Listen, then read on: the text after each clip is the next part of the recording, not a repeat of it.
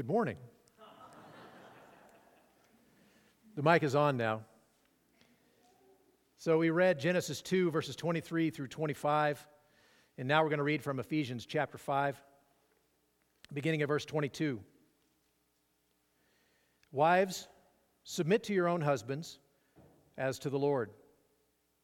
For the husband is the head of the wife, even as Christ is the head of the church, his body, and is himself its Savior. Now, as the church submits to Christ, so also wives should submit in everything to their husbands.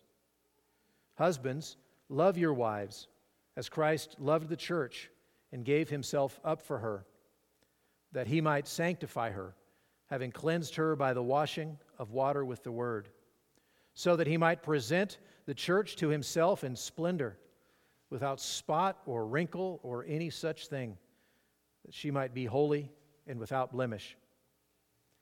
In the same way, husbands should love their wives as their own bodies. He who loves his wife loves himself.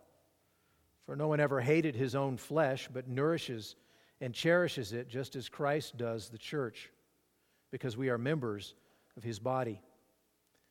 Therefore, a man shall leave his father and mother and hold fast to his wife, and the two shall become one flesh. This mystery is profound, and I am saying that it refers to Christ and the church. However, let each one of you love his wife as himself, and let the wife see that she respects her husband. Let's pray.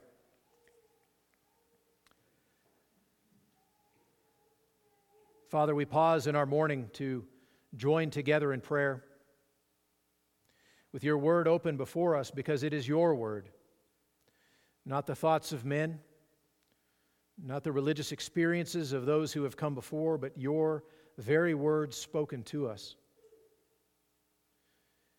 In this morning, as we come to the topic of marriage, we ask that you would help us to see what is in your word. Help us to learn of you what you would have us know about marriage, about what it means to be a husband, what it means to be a wife. Help us as well to learn how this great union of a man and a woman points us to Christ and the church and our union with him. I pray that you would help us in this time not to be distracted by anything outside, not even to be distracted by the things that perhaps we have brought in our hearts, perhaps concerns that this topic brings up for us, or pains from the past, or fears for the future. We submit those to you. We ask that you would minister to your people this morning by your Spirit. For we pray it in Jesus' name. Amen. Well, last week we spent some time looking at Jacob and his relationships and his marriages, and we saw that there were a number of problematic issues regarding Jacob and his marriages. First of all, that they were plural marriages. He was in something of a confused household, to say the least. We saw all the dysfunction that went on there. We saw that Leah doesn't alert Jacob. We don't know why, but when Jacob thought he was marrying Rachel, and they had gone through the ceremony and all of that, and then when he goes into her, he finds that the next morning he finds that it was Leah he was with all the time. Why didn't she say anything? We have no idea, but she didn't. That's a problem. And we see that when his first marriage didn't work out, when his first wife wasn't the one he thought, what was his solution? To add another wife into that situation, to take another step, marry another person. That was a solution that he agreed to anyway, that he thought would solve that problem. And we saw, of course, that throughout the course of his life and in the chapters that we looked at last week in Genesis, that he doesn't love his wife Leah. And you see the difficulty that gets them into. And then we see that Rachel, when she comes to him because she can't conceive, that rather than pray for her, instead he basically yells at her and gets angry at her, and that's a problem. And we saw that at various points, both of his wives, when they couldn't conceive at various times. They gave their handmaid to him, and he accepted that situation. So now, essentially, he's got 4 marriages instead of 2. It seems like as you follow that story along in relationship with his wives, that he's basically just there to sire children. That's the role of Jacob in much of that story. And so, having spent so much time looking at the problems in Jacob's marriages and his household, I thought it would be better for us to look at what Scripture has to say on the topic of marriage, that we might learn some things, not just in contrast to him, but what does Scripture teach on that topic? What is a better view of marriage? And so we want to open to Genesis chapter 2, where we read just a few moments ago, Genesis chapter 2, verses 23 through 25, and we see that marriage, as it's given and defined, is found in those verses. Marriage as it's given and defined. The man, having named all of these animals, finally sees one that is for him, and he says, "This at last is bone of my bones and flesh of my flesh. She shall be called woman, for she was taken out of man. This is for me. She is for me." All of these other animals came in pairs, and he was naming them and all of that. But here, finally, is the one that he recognizes as his. And we see in verse 24 the statement, "Therefore, a man shall leave his father and his mother and hold fast to his wife, and they shall become one flesh." So here's the basis, the very kernel for the biblical teaching on the topic of marriage. We see, first of all, that marriage is God's idea. It wasn't a social convention invented by 2 people who wanted to embark on this new adventure together. It was God's idea, and so that makes it good.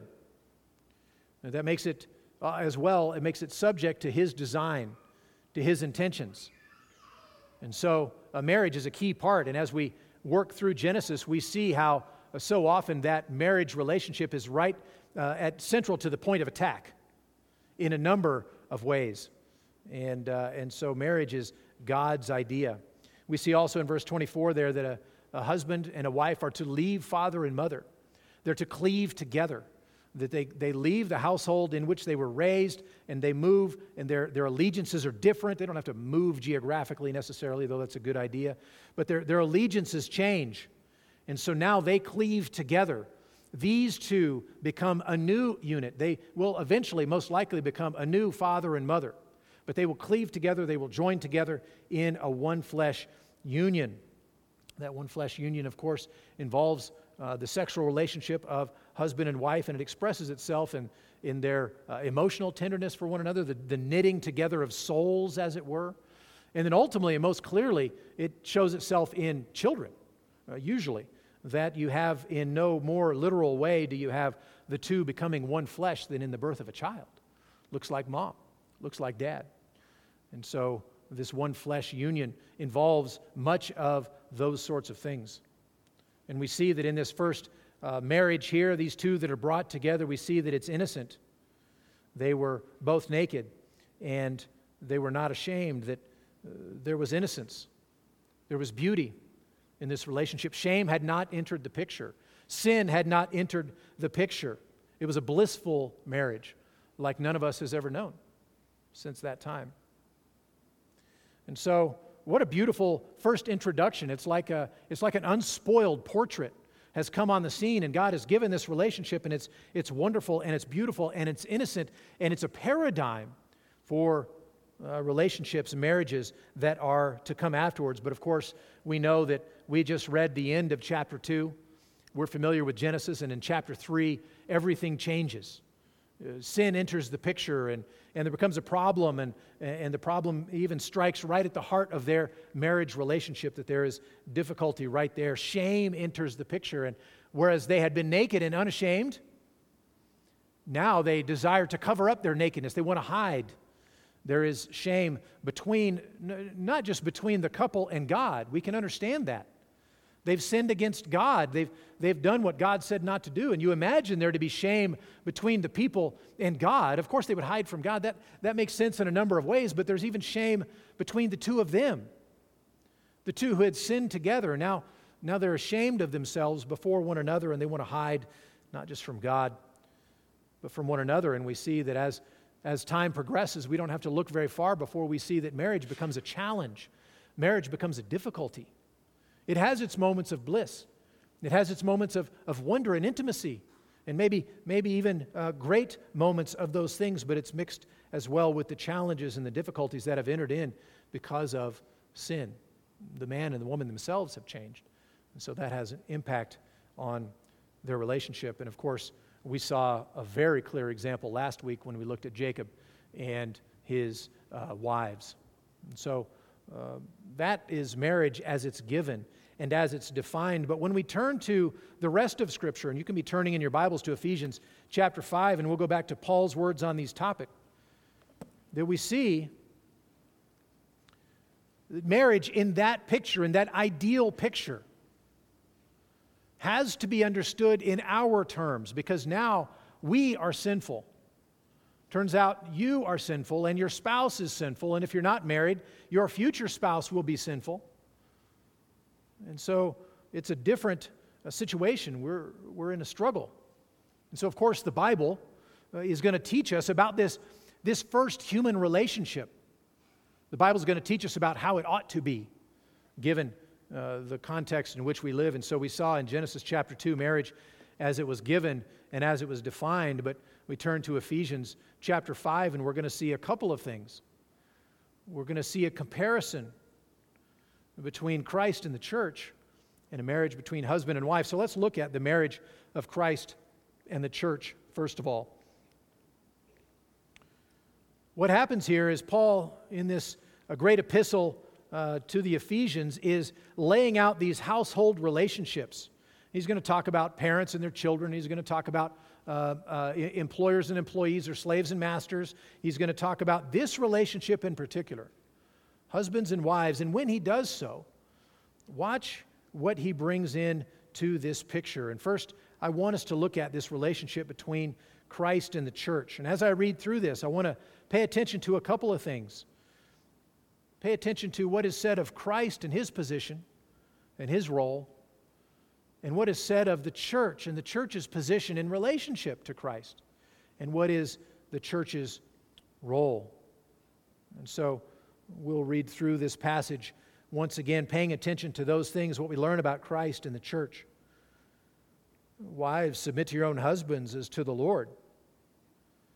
For the husband is the head of the wife, even as Christ is the head of the church, his body, and is himself its Savior. So we see, first of all, Christ's position in this relationship is spelled out there in verse 23, that Christ is the head. Christ is the Savior of the church. He's the head. That means he gives leadership.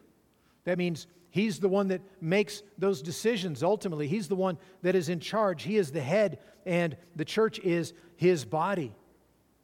He's responsible. He's the one that's in charge. And he himself is its Savior. The body exists because Christ saved the body. Christ is the Savior of that body. He is the one who has given salvation, has worked salvation on their behalf, that they can even be the body of Christ, that they can even be the church. He has worked salvation. And so, right off the bat, you can see what the relationship between Christ and the church is going to be as we see the position that he has in this. Verse 24, now, as the church submits to Christ, so also wives should submit in everything to their husbands. Verse 25, husbands, love your wives as Christ loved the church and gave himself up for her, that he might sanctify her, having cleansed her by the washing of water with the word. You see what Christ is doing? You see the role of Christ? That he loved the church, and that love motivated him to give himself up for the church. He has that kind of care. He has that kind of compassion. He has that kind of love to do what is right, to do what is best, to work the salvation for the church. Christ loved the church, and he gave himself for her. He had a purpose for doing so, that he might sanctify her, verse 26. That having cleansed her by the washing of water with the word, that he sanctifies her. He sets the church apart for himself. He sanctifies her. And he cleanses her by forgiving her sins. And so we see that Jesus is accomplishing the salvation of his people, both by dealing with sin and by setting her apart for himself. So that even now we are called the body of Christ. We are called Christians. We are named by him. We are set apart for him, by him, and that has been accomplished by the shedding of his own blood and the cleansing us of our sin. And he has a purpose for this. Verse 27. So that he might present the church to himself in splendor, without spot or wrinkle or any such thing. She might be holy and without blemish. You see, it's almost a shame to work through this as fast as we're going to. But you see how crucial is the work of Christ. It is all important in the salvation of the church, that he undertook himself to do this. And in so doing, he gave himself. He gave himself for our forgiveness of sins, to redeem us for himself and set us apart for himself, to present the church to himself in splendor, without spot or wrinkle. He did all that was required to cleanse us, to purify us, to make us to be without spot, without wrinkle or any such thing, that we might be holy and without blemish. He's created for himself a bride. If you want to read a picture of this, read Ezekiel 16. There's this great picture that goes on and on about how God has found this baby, and she's been left alone, and she's left in her filth, but he does all that is required to cleanse her, to raise her up, and then ultimately, having protected her, having provided for her, having cleansed her and done all of these things, ultimately he takes her to himself. When she's mature, when she's prepared, when she's been cleansed, he does all of that work. And that's what we see right here, Christ doing. And so we talk about the position of Christ in the church, of course, head and Savior. But we see that his role is that he loved the church and gave himself for her, to sanctify her, to cleanse her, that he could present her to himself spotless and holy and without blemish. He has undertaken all of that for us, to present us to himself in that manner. And so that's the relationship of Christ to the church. That's the position of Christ in relationship to the church. That's the role of Christ for the church. That is what he has accomplished. Now, what about the church's position? What about the church's response, the church's role in regard to Christ? Well, look at verse 30. We are members of his body. He has done that work for us. He has nourished us. He has cherished us because we are members of his body. We get to belong as members to his body. That's our position. That's where we stand. He's the head, he's the Savior, and we are the body. So what's our role? Well, you have to turn back to verse 24 and you'll see what that role is. As the church submits to Christ, so also wives to their husbands. The role of the church is to submit to the head, to receive his saving and cleansing and nourishing and cherishing ministry. How often we get this turned around, how often we get confused about what our role is, and we think that we wouldn't consciously think this, but we end up thinking that we're contributing something to him. And even the way we call this on a Sunday morning, this is our service. And so we think about what we do here on a Sunday morning. Are we primarily giving something to God? Or are we primarily receiving from God?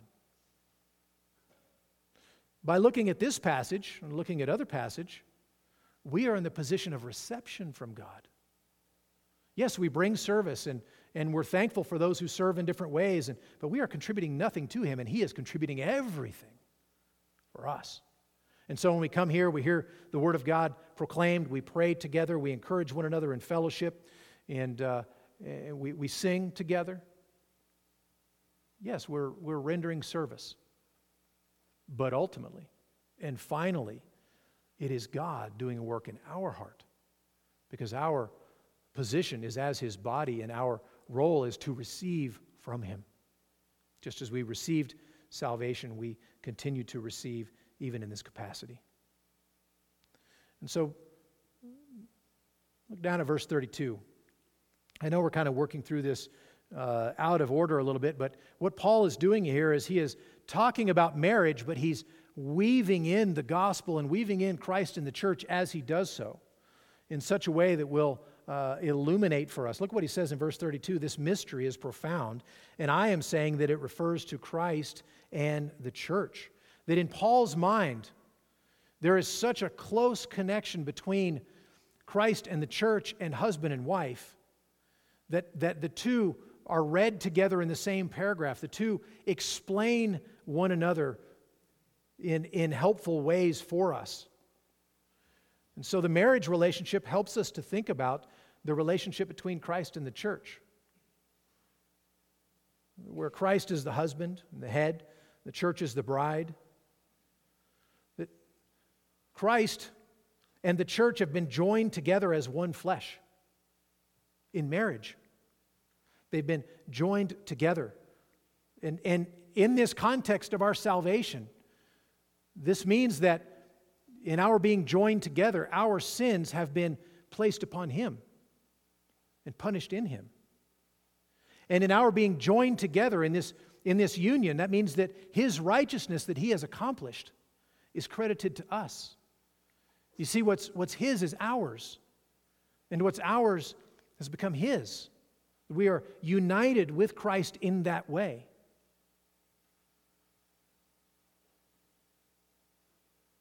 We have become one with Christ. So what a blessing it is to be a Christian. When we read of Christ and His standing with the Father, when we read what the Father thinks of the Son, we get to be included in that because we are in Him. And we receive those great benefits. And so we see that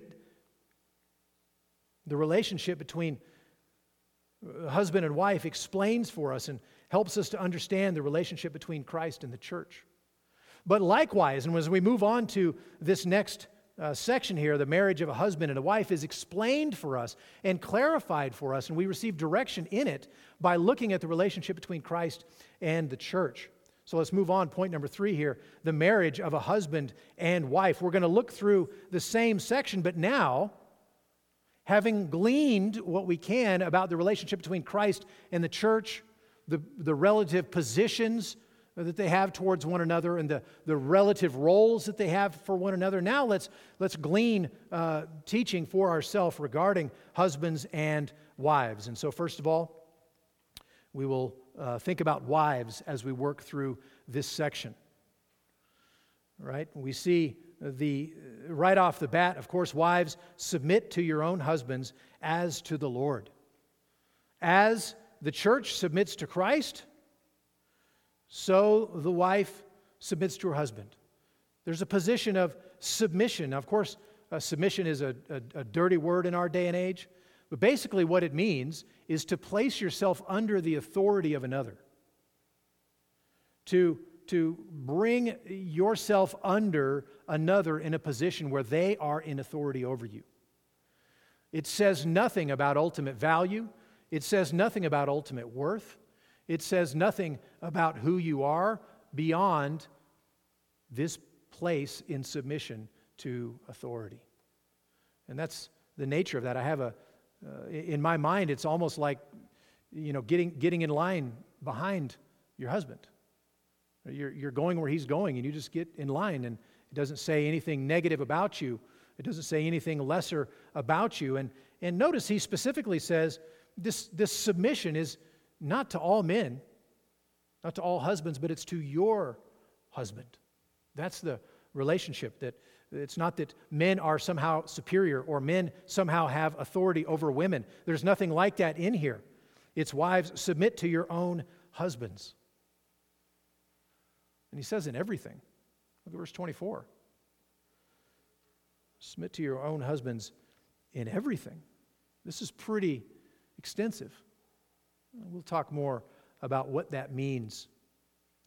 But you see, this relationship is defined by this head relationship. The husband is the head of the wife, verse 23, as Christ is the head of the church. This is the way he's designed marriage. And when we went through Genesis chapter 1 and Genesis chapter 2 particularly, and we saw the creation of man and woman, we noted at that point that Adam was created first and then Eve was taken from him. There's a distinction, there's a difference, and there's an order there. We saw that the instructions were given to Adam, though Eve was included in those later as well. And so it shouldn't surprise us that there's an order, that there's an authority structure within the relationship. And of course, he is insisting upon that here in Ephesians chapter 5. And so we'll get to how to apply that in a moment. But that's what we learn from this passage about wives. Now, husbands. What about husbands? Husbands, love your wives. Love your wives. You're the head of your wife. He's going to use the example of loving your own body, taking care of your own body. Love your wife, verse 25. Look at verses 28 and 29. The same way husbands should love their wives as their own bodies. He who loves his wife loves himself. No one ever hated his own flesh, but nourishes it and cherishes it just as Christ does the church. And so, love your wife. And so, he's basically saying here, care for your wife as you would care for yourself. It's what's best for her, and it will ultimately be good for you as well. And that's the instruction. I always tease husbands when I teach this passage that, of course, week one or the beginning of the message is wives, submit to your husbands, and that's not always received with the greatest of ease. But then I move on to husbands, and they're thinking, hey, my wife's supposed to submit to me. This is the greatest thing. And then we move on to husbands, and the first thing we read is, love your wife as Christ did the church and gave himself for her. That this kind of love that we're talking about between a husband and a wife, where the husband is loving his wife, means that he is laying down his life for his wife. He's not getting ahead by stepping on her. He's giving his life for her and for her very good. And so, what a beautiful picture when it works the way it ought to. And so, he summarizes in verse 33. However, let each one of you love his wife as himself, and let the wife see that she respects or fears her husband. It's very simple, right? I could say amen and be done right there, and you would have the basic instructions, what has been taught in this section. And it's stuff you've all heard before. You've all heard it preached. You've heard about this relationship. You see that it has been messed up by sin, and yet you've heard this teaching. But what are some implications for us? Because we want to bring this home. This is on the page. Perhaps it's foreign information for us. Perhaps it's old hat information. But what does it mean for us? We're not just trying to teach a class on marriage, but we want to talk about its implications. First of all, the picture that is marriage helps us to understand our own salvation. When we think about salvation, we need to be able to think about it in similar terms to our own marriage. That reconciliation with God is possible only because we are in Christ. We've been joined together with Him in one flesh, as the language of this passage uses. We've been joined by faith, and so what is His is ours. Luther, in trying to explain to his congregation the nature of justification, used a picture of a king who took for himself a bride. The bride was from the streets, and she was uncouth, and she was unpolished, and she was not well dressed, and she wasn't fit for the ball yet. She wasn't fit for the court. She wasn't fit for all of the high society she was going to have to move into. And yet, the king took her as his wife. What does that mean about her? The fact that she doesn't yet know how to behave in polite society doesn't mean that she is not his wife. She is still the wife of the king. She has become royalty, though she doesn't look like it yet, because of what he has done, because she has been united to him, because she has been joined to him. And folks, that's you and me before God. We don't always look like we're very fit for polite society or high society for sure. Sometimes you can still see our old rags. You can still see our behavior shows that, we were kind of raised in the streets and not really fit for the court. But he is working in us to accomplish that. But though it is still true of us that we bear marks of where we came from, yet it is true that we are united with Christ our Savior. And we have right standing before God because of what he has done and because we are joined to him. And so what's his becomes ours. And so this picture of Christ and the church being compared to our marriage helps us to think about how we are united with Christ by faith. And so that salvation is accomplished for us by what Christ has done. That salvation is kept for us by what Christ has done because he is our head, he is our Savior. So as we think about our own marriages and think about the instructions that we have here in regard to our marriages, it ought to help us think about what it means to be united with Christ in salvation. A second implication, our marriages show for the world to see the wonder of our salvation. How we relate to one another, the fact that we have been joined together in this joyful union. By the work of the Holy Spirit, we have gladly come together in this relationship where the husband is the head, the wife is in submission. It's a joyful picture of this salvation. It helps us to explain how it is that Christ could love people like us because we are joined with him. We've been made one with him. That Jesus has undertaken to move us from a place where we were alienated from him and to make us his own body. Think about it. We even take his name. And we are known to the Father by his name. Why is it that you and I can come before God? It's because of the name of Christ. It's because we've been joined to his Son, that we have access to the Father. We take on his name as a bride takes on the name of her groom and becomes known by that name. So we are known to the Father. And so mutual love and the affection between husband and wife shows Christ's love for the church and hers for him. A third implication here, the fact of our marriages, that our marriages reflect Christ in the church, should help us to value them even more than we do. It raises it in our estimation and makes them even more valuable. Marriage is a holy and a godly thing. And finally, reflecting on the relationship helps us to understand how husbands and wives should relate to each other. That the husband is the head of the wife. That's different than saying the husband ought to be the head of the wife. And part of what this means is a very sobering fact, by the way, for husbands. Ought to be. It's a very sobering one for this husband. The fact that the husband is the head means that his actions, his words, his decisions have a greater impact on his wife than vice versa. That'll sober you up. The husband being the head means that his actions, his life has a greater and outsized influence on his wife than vice versa.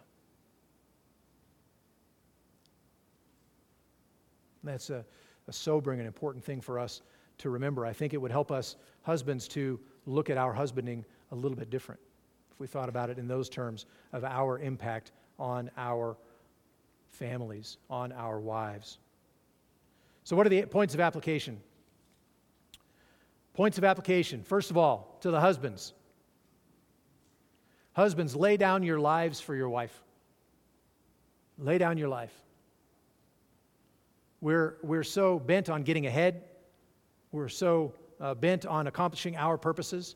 Lay down your life for your wife as Christ did for the church. We need to think in terms of what is good for our family, what is good for our wife, and be willing to pursue that.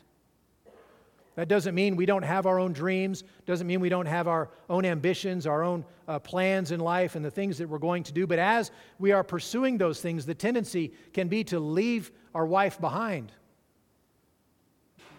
We need to be willing to lay down our life that some of those things we would pursue would be at her expense. So don't pursue those things. Lay down your wife for your life. There's a book by a man named Ed Wheat that has some very, very practical advice on this topic. It's called Love Life for Every Married Couple. And he talks about the best marriage. And by the way, this is great advice for men, extremely practical, and it would be good advice for wives as well. So how do you have a best marriage? And it's an acronym there. B, bless her. This is simple. Like you can practice this today. This isn't some conceptual thing. Bless her. Speak well of her. This is the way you can lay down your life for your wife. Some people, some men, some women want to throw the spouse under the bus. I think it makes them feel taller or something. Speak well of her. Show her kindness. Tell her thank you. She notices. Pray for her. Bless her. If you didn't write that down, husbands, write it down now. Secondly, so that's B. E, edify her. Speak well to her. Build her up.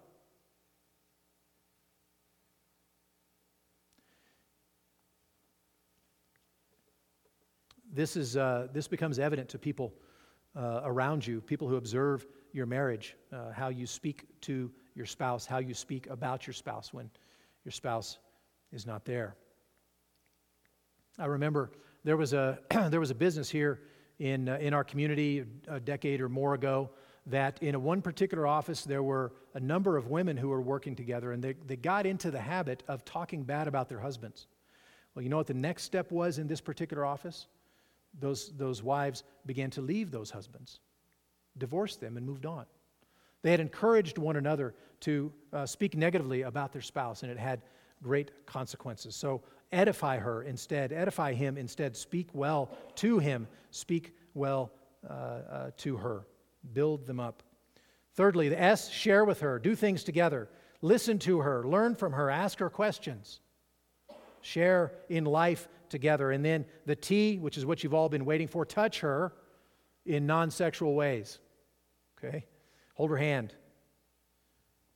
Kiss her in front of your children. Gross them out. Right?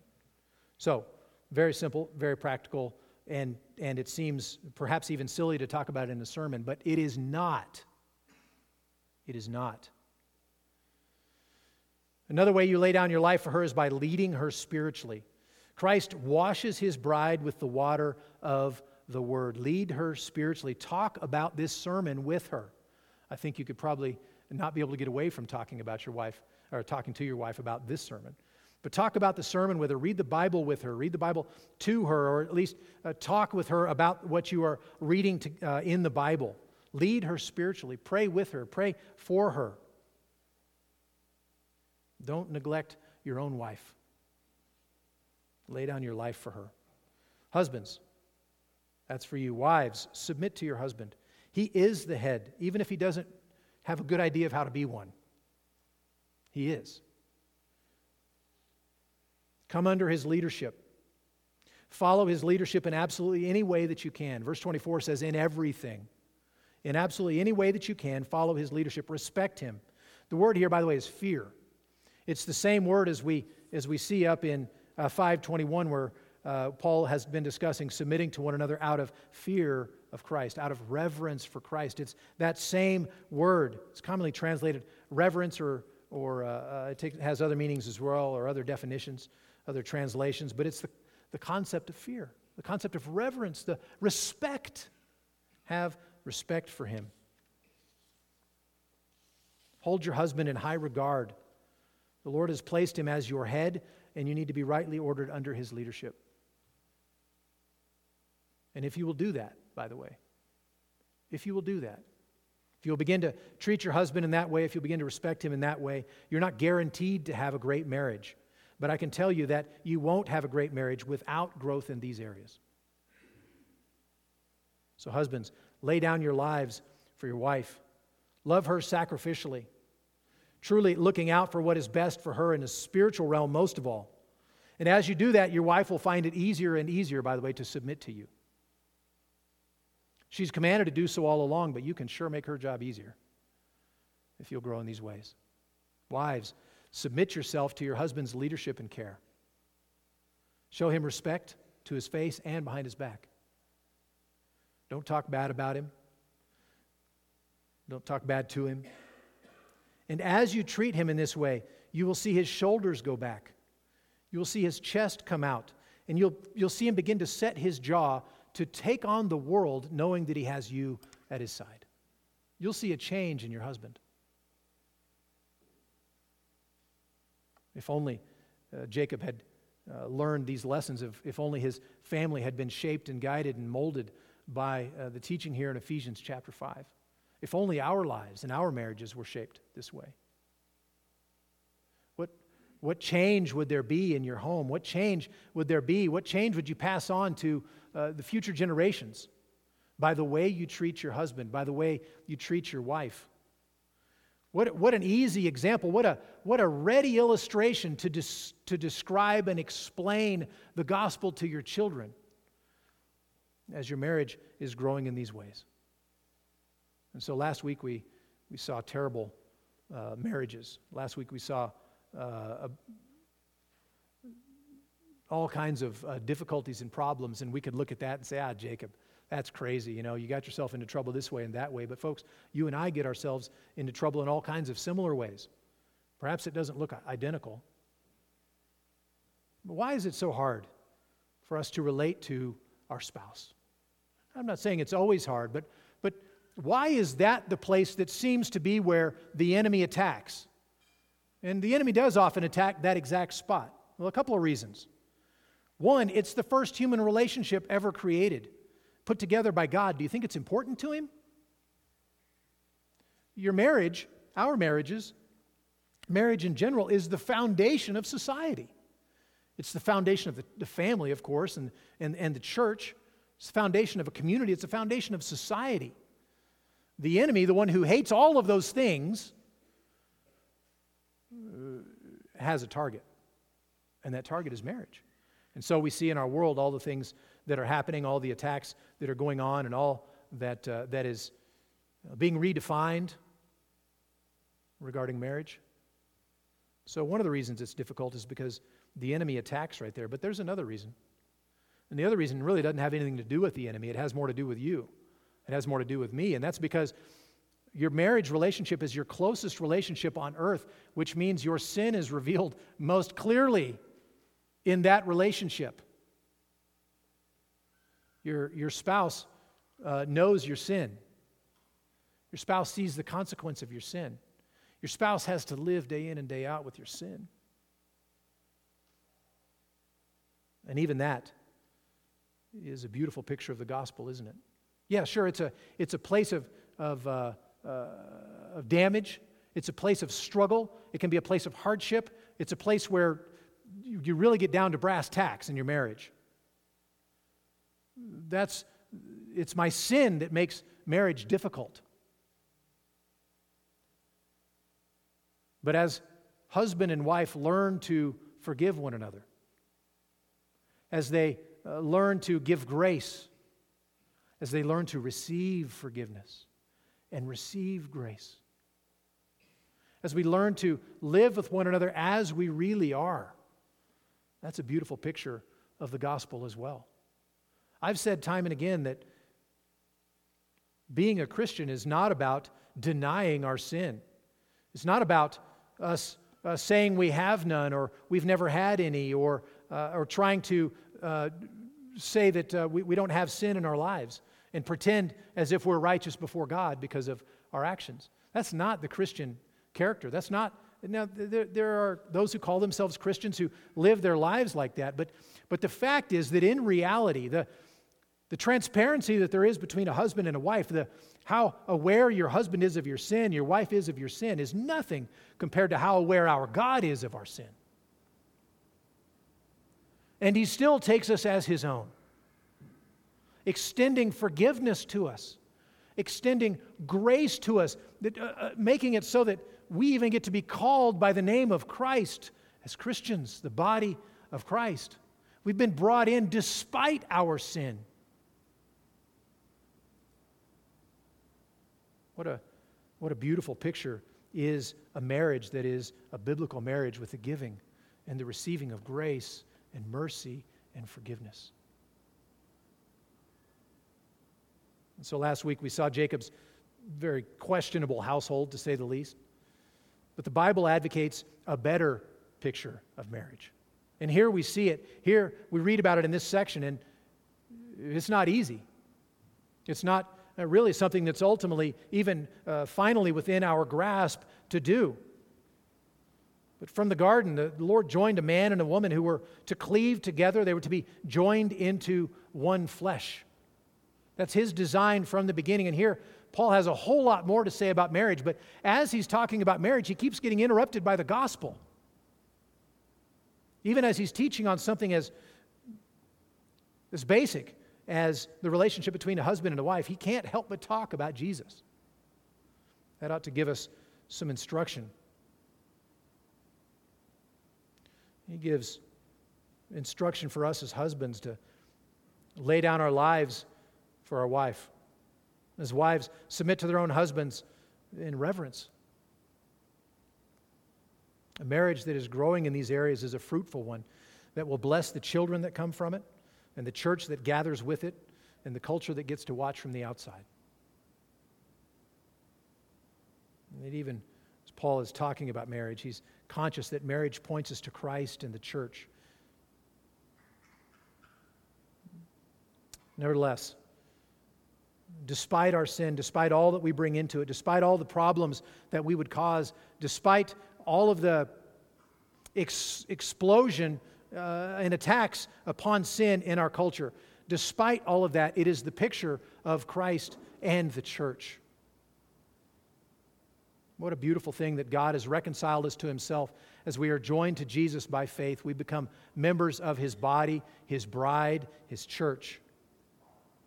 And when we are joined to Him, what was His becomes ours, as His righteousness is credited to us, as His payment for sin becomes ours as well.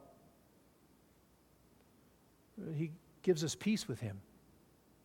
So what a blessing is this marriage. And I thought it would be a shame for us to blow by the discussion of marriage and talk about Jacob and all that he did wrong, all that was problematic, and instead pause and look at marriage so that we can have some encouragement, so that we can have some direction, so that we can have some help. And as we've talked about even all these points of application, and you're sitting there thinking, well, that's easy to say.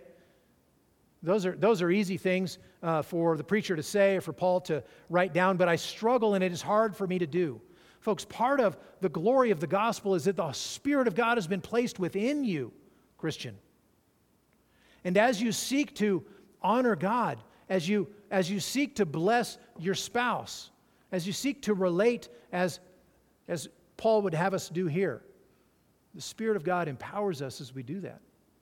And we fail and we confess it as sin and we move on and we forgive one another. But the Spirit of God is at work, blessing our marriages. As we look to Him, as we trust to Him, as we confess our sin, as we turn from our sin that is so deeply ingrained in us, may we all look to Christ in the midst of this. Not just white-knuckling it, trying to do harder, but submitting and realizing I'm not a great husband in and of myself. I am sinful. I need Christ. And He helps us. And this is some ways that he helps us in this passage. I could talk more about marriage, but it is a blessing. Though it is a battleground at times, though it is the place where your sin is going to show itself, it is a place in that very area of weakness, perhaps, that Jesus says, my grace is sufficient for you, for my power is made perfect even in weakness. So let's pray for one another. Let's do so now.